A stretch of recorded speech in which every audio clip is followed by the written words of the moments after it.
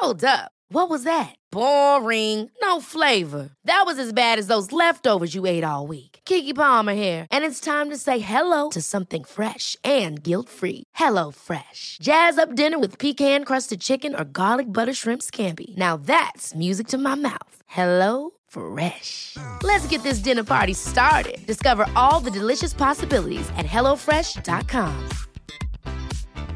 Mom deserves the best, and there's no better place to shop for Mother's Day than Whole Foods Market. They're your destination for unbeatable savings, from premium gifts to show-stopping flowers and irresistible desserts. Start by saving 33% with Prime on all body care and candles. Then get a 15-stem bunch of tulips for just $9.99 each with Prime. Round out Mom's menu with festive rosé, irresistible berry chantilly cake, and more special treats. Come celebrate Mother's Day at Whole Foods Market.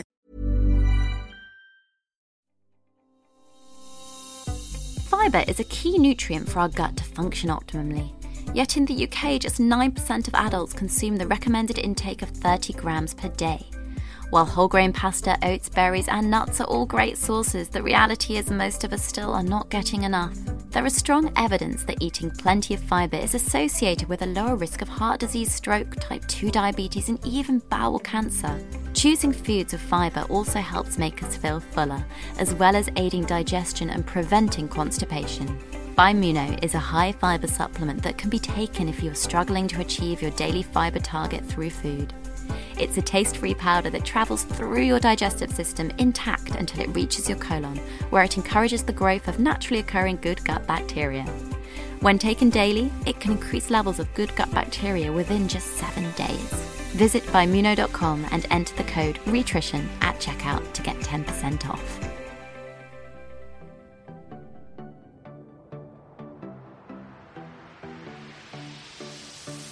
Hello, and thank you so much for tuning in to Food for Thought, a podcast on a mission to equip you with all the evidence-based advice you need to live and breathe a healthy lifestyle. I'm Rhiannon Lambert, registered nutritionist, best-selling author of Renourish, A Simple Way to Eat Well, and founder of Rhitrition, London's leading private nutrition clinic.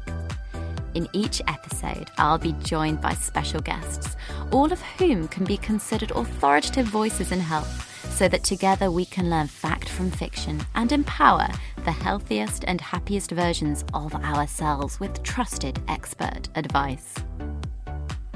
Unfortunately, of the 6.3 billion tonnes of plastic waste produced since the 1950s, only 9% has been recycled. And it's no wonder thousands of tonnes of plastic sit unrecycled in landfills. It reportedly takes between 450 to 1,000 years to break down and decompose. The worst part of all of this is that plastic breaks down into microplastics and ends up in our oceans. We are now seeing devastating levels of habitat destruction and wildlife wipeouts as a result of this seemingly innocent material that we use in abundance every single day. The question that we really ought to understand is whether it's too late to reverse the effects of plastic pollution. So joining me to share how we can take on one of the biggest threats to nature is David Jones, environmentalist and founder of conservation charity Just One Ocean. Hello, David. Hi. Hello. Thank you so much for coming in. I think for everybody, hearing all the stats about plastic is pretty terrifying in general. Just how much trouble do you think we're in right now? I think we're in a lot of trouble. We started manufacturing plastic really in the sort of 1950s on a massive scale. And when we did that, what we didn't do is work out how we were going to manage it. It's a problem we have as human beings. We introduce things and we don't actually think through to fruition as to what's going to happen. So it's sort of come back to bite us, I suppose. We're currently producing 335 million tonnes of plastic every single year. Oh, goodness. And half of that we throw away after we use it once. Now, that's just not sustainable. No, I mean, I've got some stats here that according to the UN, the United Nations, plastic waste generation has more than tripled in 2 decades by the 1990s. And I mean, how have we ended up with this magnitude of a problem? What can we do? Is it increased single use, like you just said? Fishing? How does it affect fishing and importing? Well, we've become reliant on it. For good reasons. It's a miraculous product. It's changed our lives for the better in a lot of instances. But the fundamental problem is that we didn't think it through. So we don't have the waste management processes to deal with it.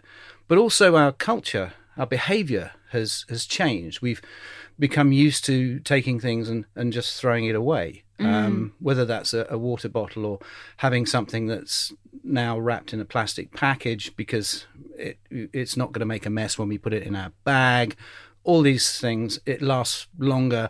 So there needs to be a fundamental shift in both of those areas, the waste management processes and the facilities that we have. And that's around the world. And you imagine in a lot of developing countries, it's really bad. And also a cultural change, behavioural change that says, no, this is not okay. No. And I think you touched really nicely there on the fact that culturally as well, and in developing countries, of course, they're not in a position that we are here, in the fact that we are very lucky in the UK to have, most of us, a position of privilege where we have access to fresh water, food, drink.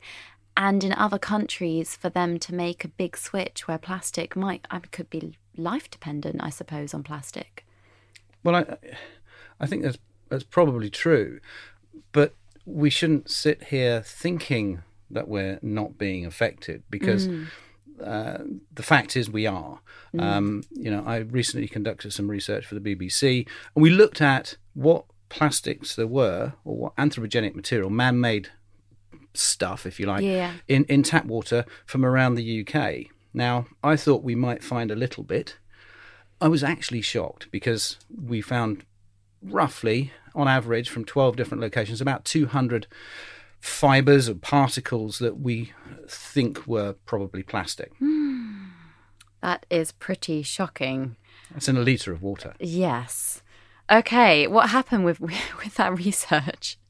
Well, it's still ongoing, and I think a lot of there is a lot of research now going on because people have sort of woken up to the fact that we've got a big problem. So that's a good thing. Yes. There's not enough scientists out there, unfortunately. We need to have investment nationally, internationally in science so we can find out more. I think what people really should consider is not what we know, it's what we don't know that concerns me, and it's the thing that I suppose frightens me a little bit. We found plastic particles on the top of mountains in the Pyrenees. We found them in glaciers in the middle of nowhere. We found plastic in beer, which is terrible from my perspective because I like beer, and it's probably in the food that you're going to have for your lunch. But what we don't know is what impact that has on us. How is that going to affect our health? What are the long-term repercussions of it? We're starting to find out, but it is something we really need to start to put a little bit more investment in to make sure we know. We do. It's a topic that makes me, even sitting here listening to you divulge those facts, extremely nervous. Because it is quite scary. And your website states, and this is quite shocking again, that 80% of the waste in the ocean is plastic. 80%. What makes plastic so unique to other materials that why can't we dispose of them? Why? Well, because it's a man-made material, so it has no place in nature. Nature's very good at disposing of its own natural waste. So if you just have to leave a bowl of fruit in your kitchen for a couple of weeks and watch it just disintegrate into nothing, and eventually things would actually start to grow on its own waste. It's a wonderful cyclical thing. And nature has no way to break down man-made materials that we use to make plastic. No, because you can't burn plastic. You could argue that it is an option, and there are issues with burning it, obviously, because it releases gases. But those can be captured. There are means of doing that. And so you could argue that you could burn plastic for energy production, which is done in a lot of parts of the world. But is that ideal? No, because what we're using is a finite resource. Yes. And so it's not a cyclical, it's not a circular economy here. Yeah. And that's really where we need to change. No, 100%. And you've discussed the term microplastics. Could you just explain to everyone listening what that means? Well, the scientific community took some time to actually come up with what it means. And the best description is it's plastic particles that are less than 5 millimeters in size. Now, what we're finding out now is that plastics don't sort of suddenly disappear, but they break down into smaller and smaller and smaller pieces. So we're talking about nanoplastics here, of a size that could actually go in between the cell wall. Gosh. And so that's, but fundamentally we're talking about something 5 millimeters and less. Yes. Okay. Right. And that's the kind of plastic that you definitely find hidden in pretty much most items you've said that we wouldn't expect. Well, you're going to find microplastics that are a lot smaller than that. Okay. You're talking about microns, so tenths of a millimeter, okay, as opposed to millimeters.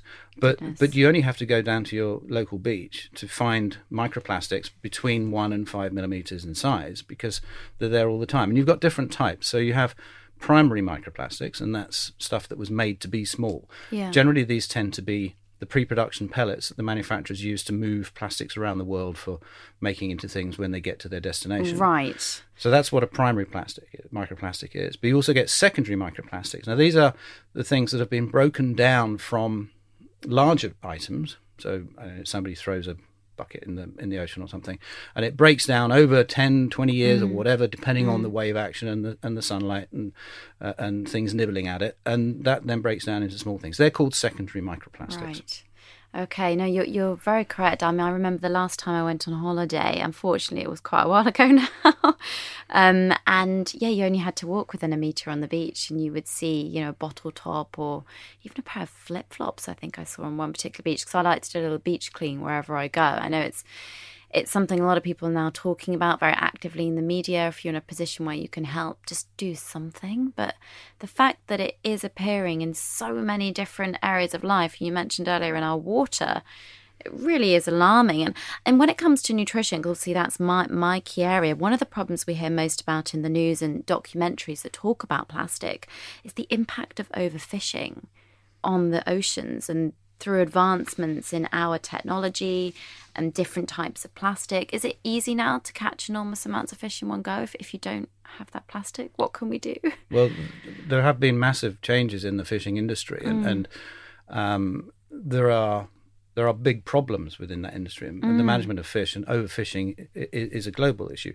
It wasn't that long ago that the bluefin tuna, for example, the Atlantic bluefin tuna, which migrates from the sort of across the Atlantic into the Mediterranean annually to spawn, was heading towards extinction. But management processes that have been put in place are now helping it to recover. And we know that if we put the right management processes in place, then we can actually protect our fish stocks and have yields and still be able to feed people, still have economies that run because of fishing industries and things like that. Now, there have been huge changes into the sort of mass factory ships that are going out there. This is not good management. No. And that's something that needs to be addressed. Now, the other problem that you're probably alluding to are the plastic nets, the polypropylene nets, and they're pretty cheap in comparison to what they probably used to be to manufacture. And we need some way of recording them. Most of them kind of float, or a lot of them float when they get on the surface, but then they still continue to catch. So you've got this, it's a term they use, is ghost fishing, and these nets that are discarded because they become entangled or because they get lost or whatever reason, continue to fish as they float around the ocean. So that is a big problem, and that's something that a lot of people are trying to address, which is good. Well, yeah, it's really good it's being spoken about, because I read again that 80% of the Earth's wildlife is contained in the seas. So it's really saddening when you've got these awful effects of pollution on sea life. And I mean, you must have seen such upsetting things working for your charity. I have, and I've seen a lot, because I've been an underwater film cameraman and a photographer for many years. And it is getting worse. I mean, the problem is getting worse, and we're seeing entanglement. We're seeing ingestion issues. One of the things that's interesting and quite frightening is that we're also seeing what would refer to as a habitat change and a behavioral change within some species. And I was recently filming in Indonesia and found quite a lot of animals that were using plastic, for example, as homes. Oh, really? And it's an interesting ethical dilemma, which I posed to some people I was speaking to while I was out there, as to, do I clean the ocean because the plastic is pollution and shouldn't be there? But at the same time, do I deprive the coral of its home when it's been there for 6 years, or the fish of its home, so it then has nowhere to hide and then gets eaten by a predator?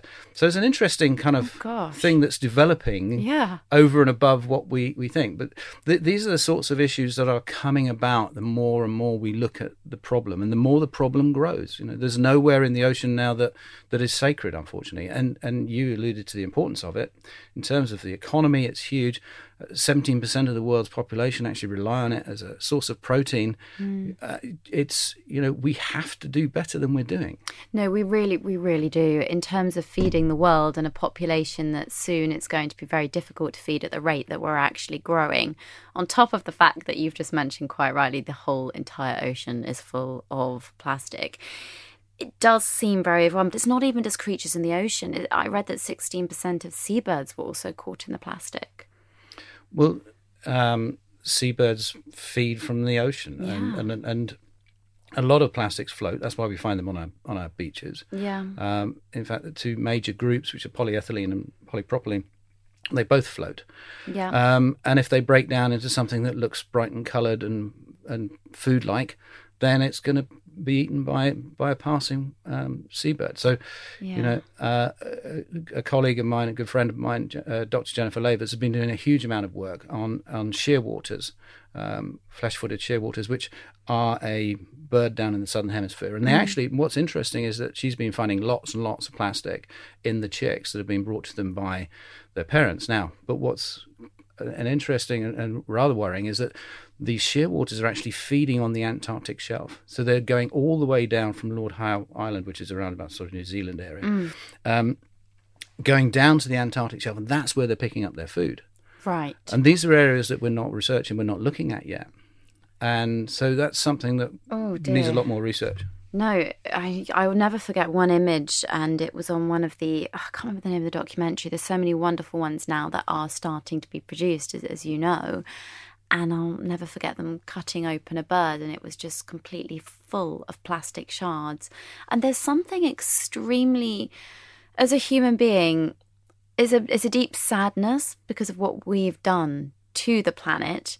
But at the same time, I want to try and think of something that we can do to obviously stop this. Is there anything we can do?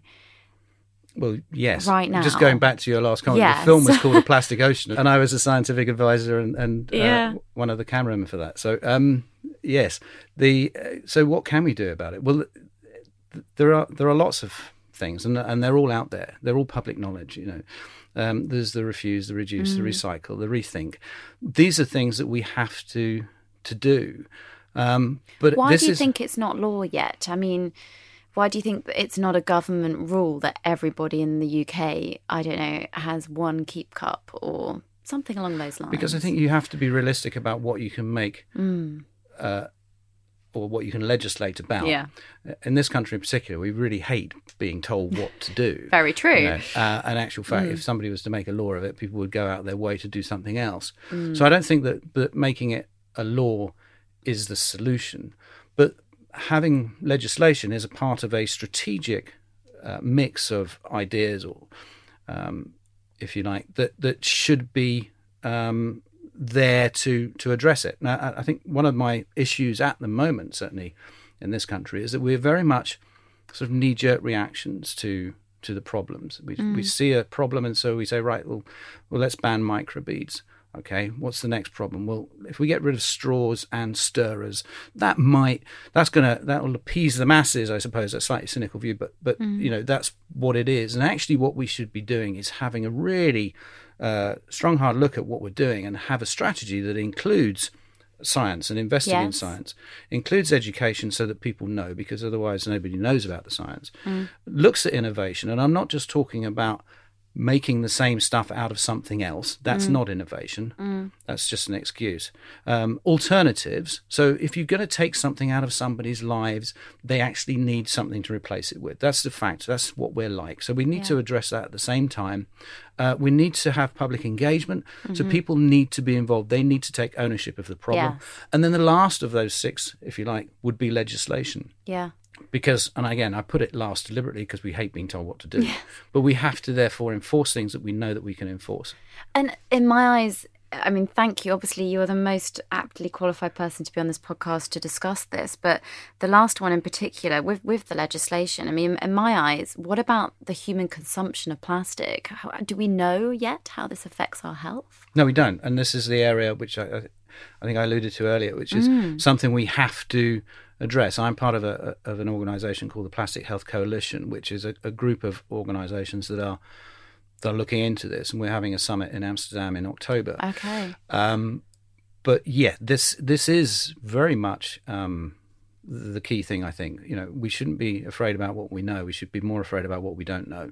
And that's where we should be focusing a lot of our attentions at the moment. And I know that people are, which is good, but it takes time. Well, it does take time, and I think even us having this conversation is a step in the right direction. But when you think of plastic, most people just think BPA in water bottles. Well, it's just been banned in this country for a long time. There we go. So this is the thing. We don't have the data, like you said. And you've mentioned about it being in the water that we drink. What about consuming it via the packaged goods already? So do we know if plastic seeps into food? That's something I'm often asked. There's lots of research out there. There are a lot of chemicals, additives to plastic that give them the wonderful properties that we like about them. And a lot of these are endocrine disrupting chemicals, so they are effectively toxic. They affect the hormonal system. So you could ingest, if you like, or be affected by some phthalates, but you're not the person who will probably show any impact, as it were. That will be passed down to children and things like that. So we know, for example, and you mentioned BPA, that BPA is passed from mother to child through breast milk, which is quite shocking, really. So there are lots and lots of additives in there. Now, are they good for us? No, probably not.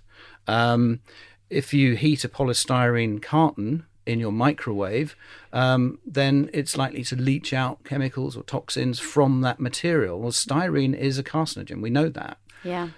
So again, it's not a good thing to do. No. But then if you look at a plastic water bottle, in theory, there is nothing that would come out of that, although it does if you reuse it several times, because the plastic then starts to crack and then it gets germs. So it's not necessarily the chemicals.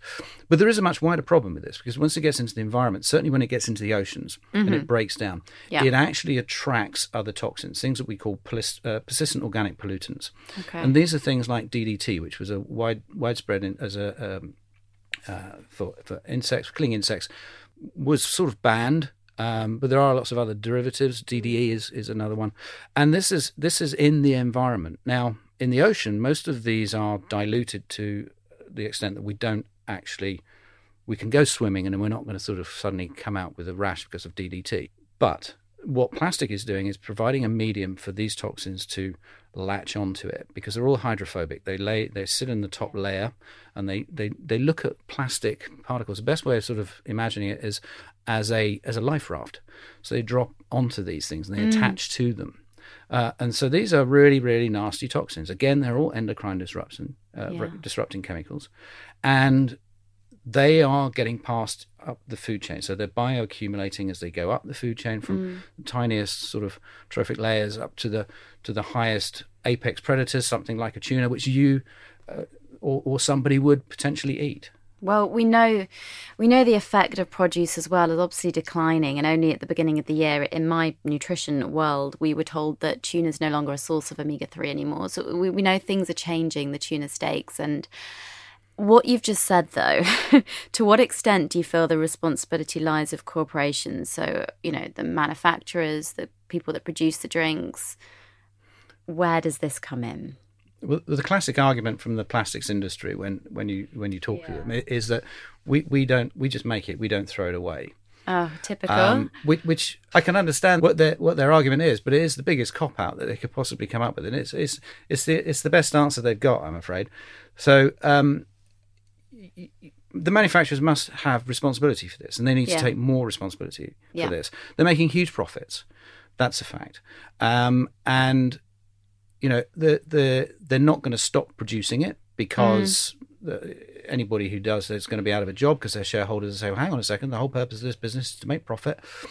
And so that's the economic world that we live in. Yes. But there should be more producer responsibility. Well, definitely, like you mentioned with the little balls of plastic being taken out of some beauty products, for instance. At least that is a step in the right direction.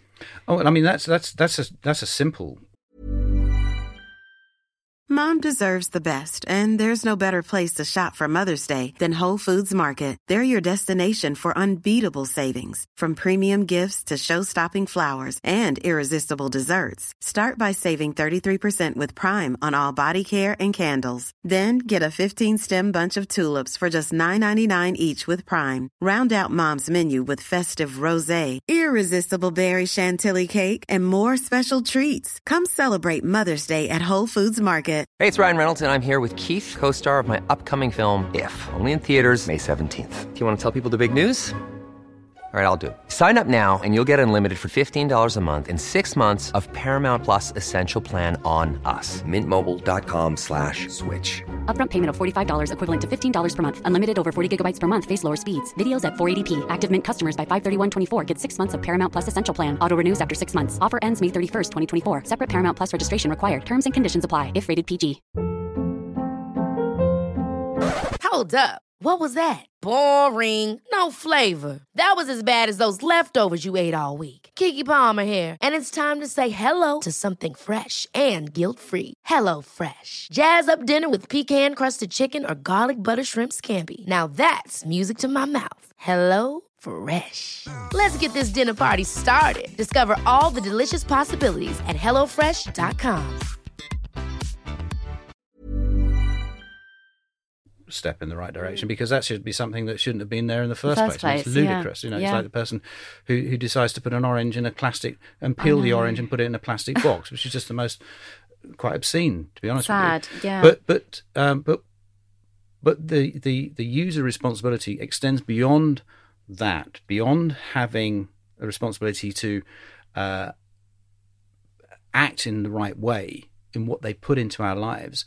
It also has a responsibility to do something about the mess. And if you look at Germany, for example, the production companies, the people who actually put plastic products into lives are those companies, whether it's a food company, whether it's a cosmetics, they are the people who pay for the process, the waste management process in the country to actually get rid of that plastic, to recycle that plastic. Okay. Now, they've been doing that since the early 1991.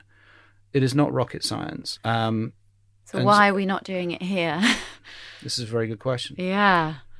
Okay, I get the answer there just from that one-liner. It is a good question, and I think consumer responsibility is important.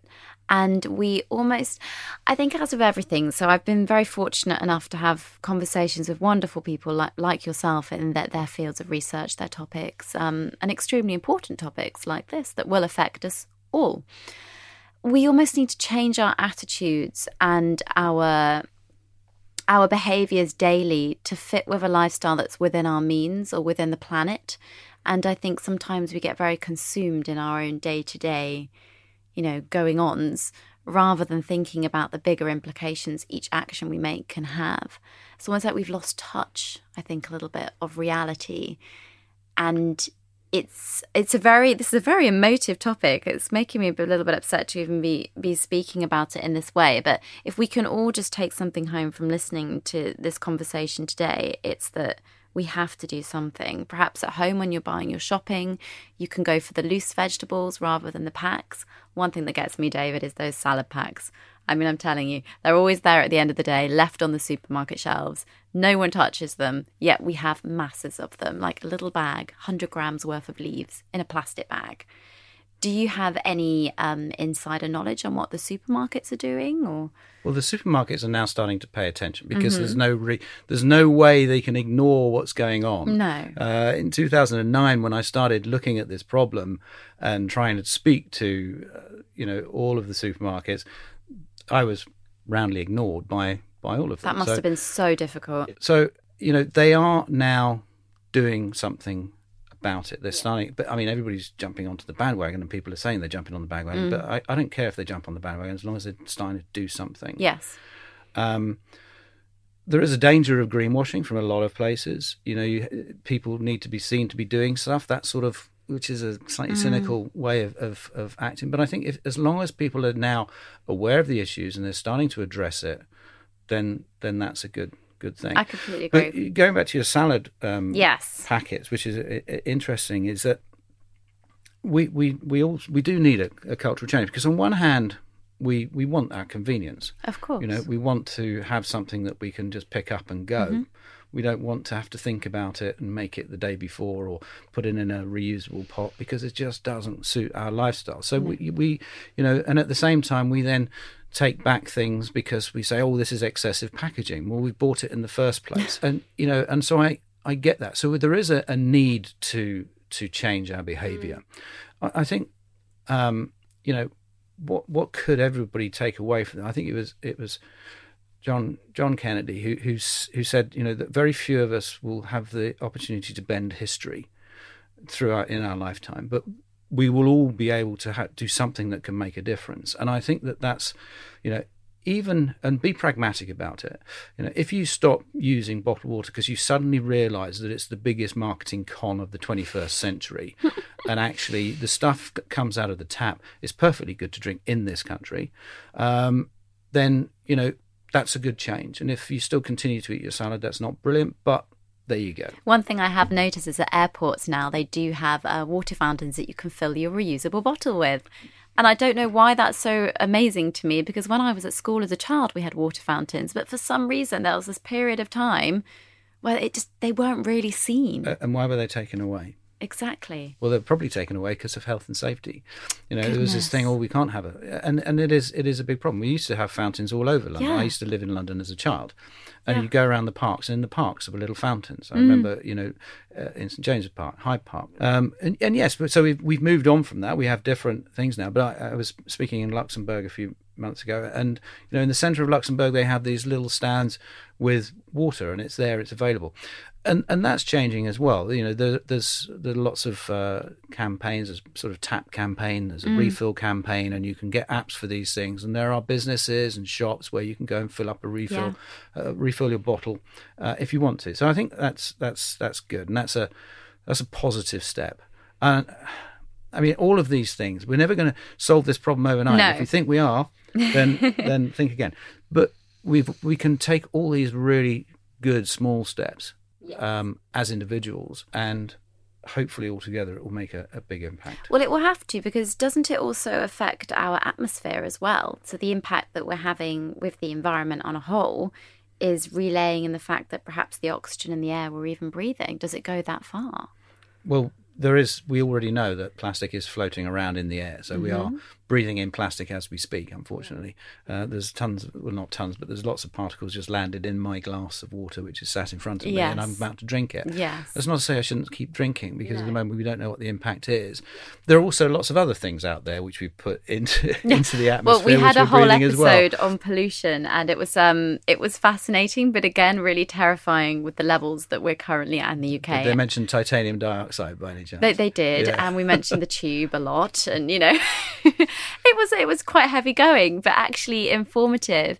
Out of your experience, and this is something I didn't even have prepared to ask you, what's been the most momentous location when you've been filming, or thing that you've seen that you've really thought, this is why I keep fighting every day for this? I see it every time I take a camera or I put my head underwater. I see it every time I drive anywhere and I see people have just left stuff on the side of the road. It annoys me, and I just don't understand that mentality. I suppose if you're asking for that, sort of the one defining moment was when we filmed blue whales off the coast of Sri Lanka, and we spent 2 weeks trying to find them.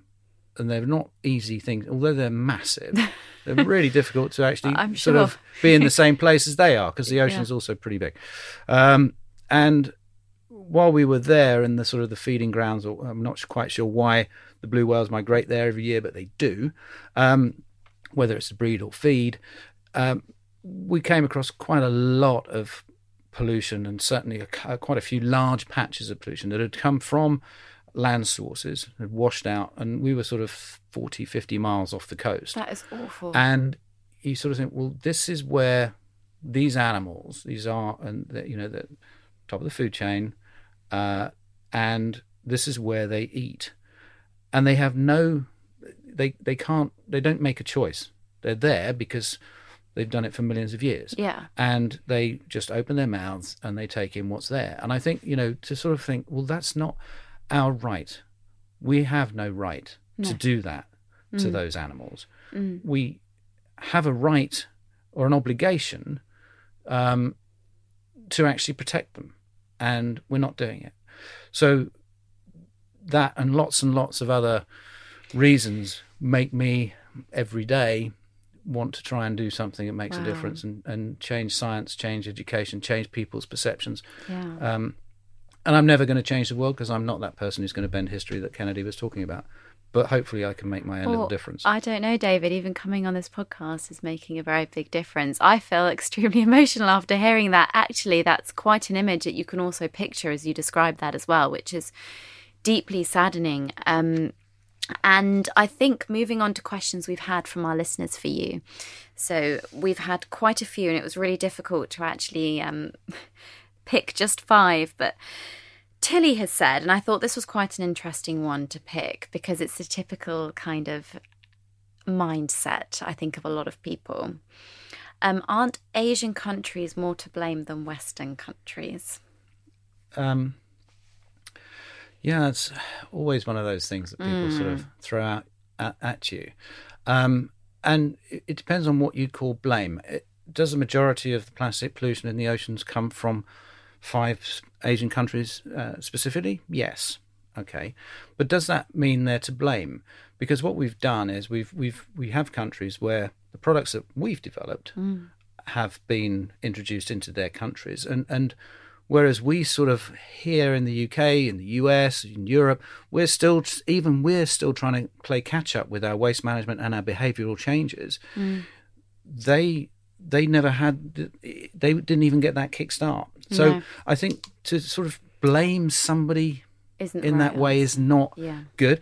What we should be doing is accepting responsibility for some of that as well, and investing our own efforts into doing that. And I know, I remember I spoke to Penny Mordaunt when she was in a previous job before she became the Defence Secretary, and I know that when she was working for DFID, that was actually something that the UK government was doing. They were investing in countries, because ultimately, if we don't, we have the impact of it anyway. Something thrown into the River Ganges could very much end up on a beach in Cornwall. So we can't work in isolation. I mean, my organisation is called Just One Ocean because there is just one ocean. We're just one human race. They're all connected. There's no sort of wall between the Atlantic and the Pacific. At one point they join, and you can say, well, which one am I in now? I don't know. So, we can't sort of apportion blame in that way. No. Yes, that's where we need to sort of address it and turn the tap off, because that's where that big tap is. But blame is not the right phrase. No, wonderfully explained. Thank you. Kurt has asked, when I see products made from recycled plastic, I can't help but think that those items will still end up in the ocean at some point. So they aren't really helping. Is the plastic I'm recycling being recycled? Well, if you get something that's made out of recycled plastic, then it's already been recycled once. One of the problems with plastic, as opposed to glass and metals, is the difficulty in actually separating it. If you want to separate a bunch of metal, you can do very simple things to it, and it will separate out the iron, it will separate out the gold, aluminium and stuff like that. You can't do that with mixed plastics. So that's what makes it an issue. Now, if you're using something that's made out of recycled plastic, then it's already been through the process once. So that's better than virgin plastic that's come straight from oil, or even if it's a bioplastic. Can it be recycled again? Yes, it can. Can it be recycled, any number of times? The answer is, well, no, because contaminants and things like that sort of like you said earlier, play a role. So that makes life difficult. So will it get into the ocean, even if it's a recycled product? Quite possibly. So this is where, we need to make sure that those management processes are in place so that it doesn't. Oh, God, I keep picturing those whales and that floating plastic that you described. And Joseph has also asked, I heard that there is a giant island of plastic floating in the sea. Is that true? No, that's not true. And actually, one of the things is that it's a great myth. It's a great, if I'm wanting to sell a newspaper, I'm going to say there's a huge island of plastic, twice the size of Texas, 3 times the size of France, and you can go and look at it from a satellite. Well, actually, you can't, because you go look at satellite imagery, there's nothing there, and you can't see it because it's worse than that. And I know that sounds like it couldn't be worse, but it is, because it's more like a smog. It's more like a soup of particles, and and it extends. It doesn't have distinct boundaries either. It just sort of thins out and doesn't get quite as concentrated. And in the centre, it gets more concentrated. So there are more particles per cubic metre of water. Something you can't see that's just there. Well, it also moves around as well, which is one of the problems, because the currents shift, so it changes with the currents. But everybody talks about the North Pacific garbage patch. Now, we know there are garbage patches. It's probably the wrong word, because it makes it sound like it's big lumps, and it's not necessarily so. But in all the other oceans as well. So this is, like I say, they're all interlinked, and it's something that is difficult because it's not something we just go and pick up. No, I just think we have to stop buying so much plastic if we can. Just swap one thing daily just to reduce the amount, because otherwise, I mean, are we running out? Another question we've had from Rebecca is that, are we running out of space to store plastic? What do you mean by store? Well, I don't really know what she means. Maybe that she can't break down. Maybe that. I mean, while plastic is being held to be recycled or reused, yes, we have run out of it because we didn't put the management processes in place. And people are shipping it out to other countries, in Southeast Asian countries, and I don't understand the mentality behind that, quite frankly, because these are valuable materials.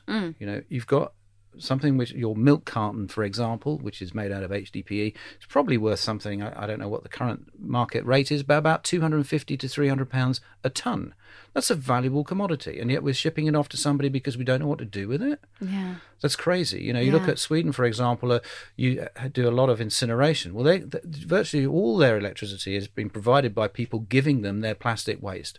Wow. It's called fuel for free. I mean, it's crazy. It's ludicrous. Fuel for free. I love it. Oh, so simple, but genius. But it's not, because in actual fact, that should be one of the sort of the last possible options, because it's finite. It's a resource that's finite, and we have to stop thinking in a linear way.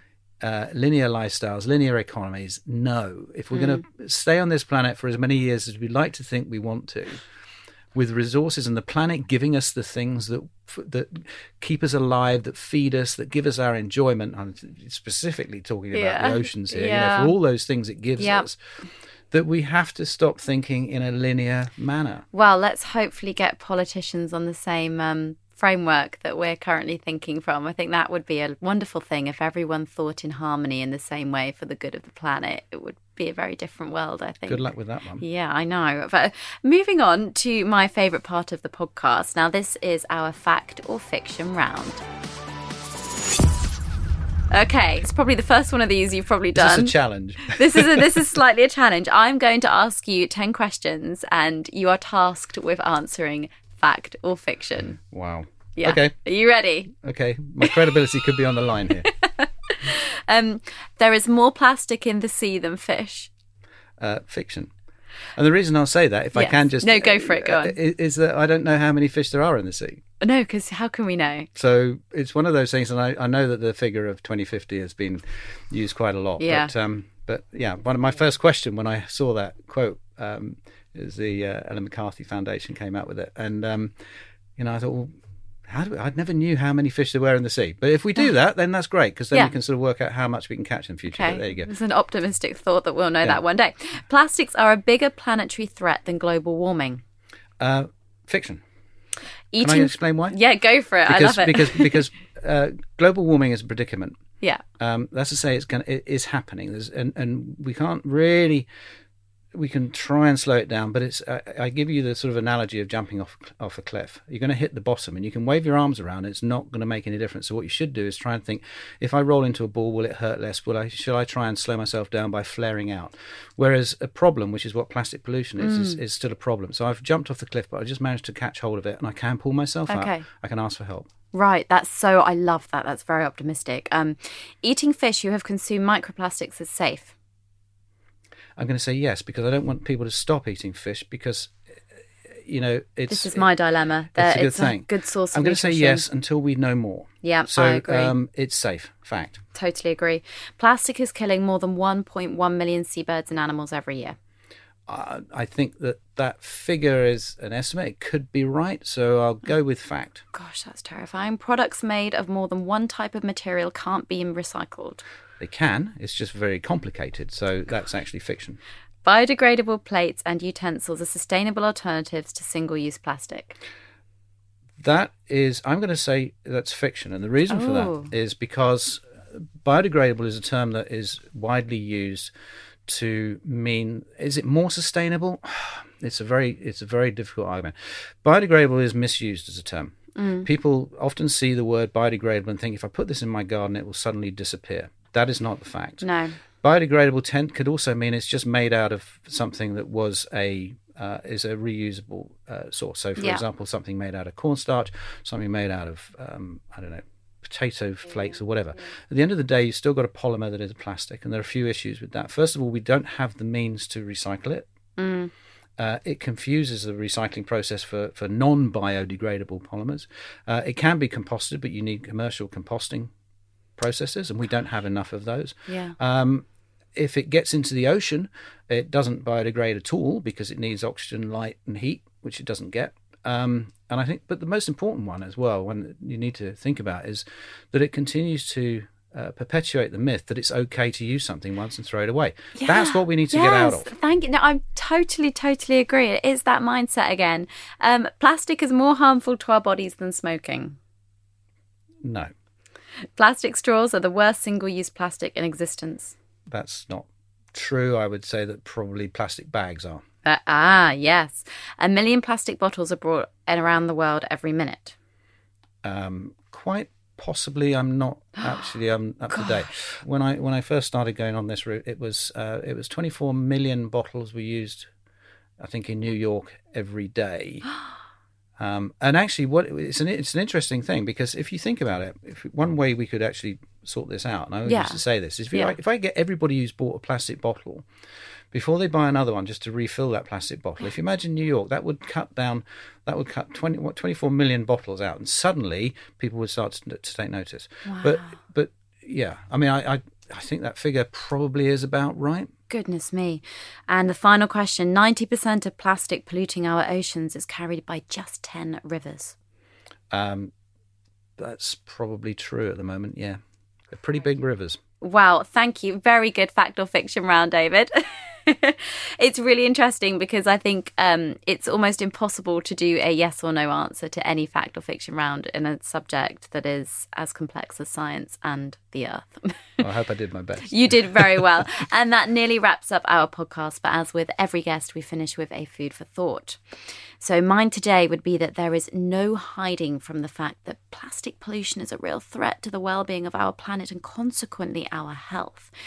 It is a scary thought that we have a real fight on our hands, and to stop existing issues spiralling even more out of control. I think David used a nice analogy of falling off a cliff. How are you going to fall? We've actually got a chance to kind of make a change, stop using it as much as you possibly can. Importantly, I really want to encourage us all to try and make a difference. So whether it be changing our single-use plastic habits, recycling more, of just spreading the message, just please know that you're going to make a difference. And it was the Kennedy analogy, or not a statement you said, didn't you? Kennedy said that individually we can all make a difference. And it's unrealistic to think that big changes are going to happen overnight, and we can't point the blame. But I hope, after hearing everything today, that if there were ever a time to step back and appreciate this beautiful planet that we live on, remember the whales that we've spoken about today, and make some positive changes, it would be now. So, David, if I could ask you to share with our listeners anything, just one food for thought that you think would benefit them, what would that be? I think if you're looking at a plastic product, ask yourself if there is an alternative. Yeah. Do I need it? If anybody out there is still using disposable plastic bags, then that's something you could change instantly. But ask yourself, do I need it? Is there an alternative? Which one would be better for the planet? Perfect. Well, David, I don't know how to thank you for, first of all, doing the job you do, the cause you're fighting for, the work you do, and for sharing all of your knowledge on this extremely important topic today on Food for Thought. Thank you. Thank you so much for listening to Food for Thought. It really is amazing to know there's such a craving to hear from expert voices in a world full of confusing advice. If you enjoyed this episode, you will absolutely love what's coming next week, so please make sure you click subscribe to be the first to hear it. And please, if you have time, do leave a 5-star review. It really does help to get our podcast out there, to reach higher highs in the charts and hopefully help more and more people. For more information about my Rhitrition Clinic, books, healthy recipes, events, retreats, and so much more, please visit rhitrition.com and follow me at Rhitrition on Instagram, Twitter, Facebook, and YouTube.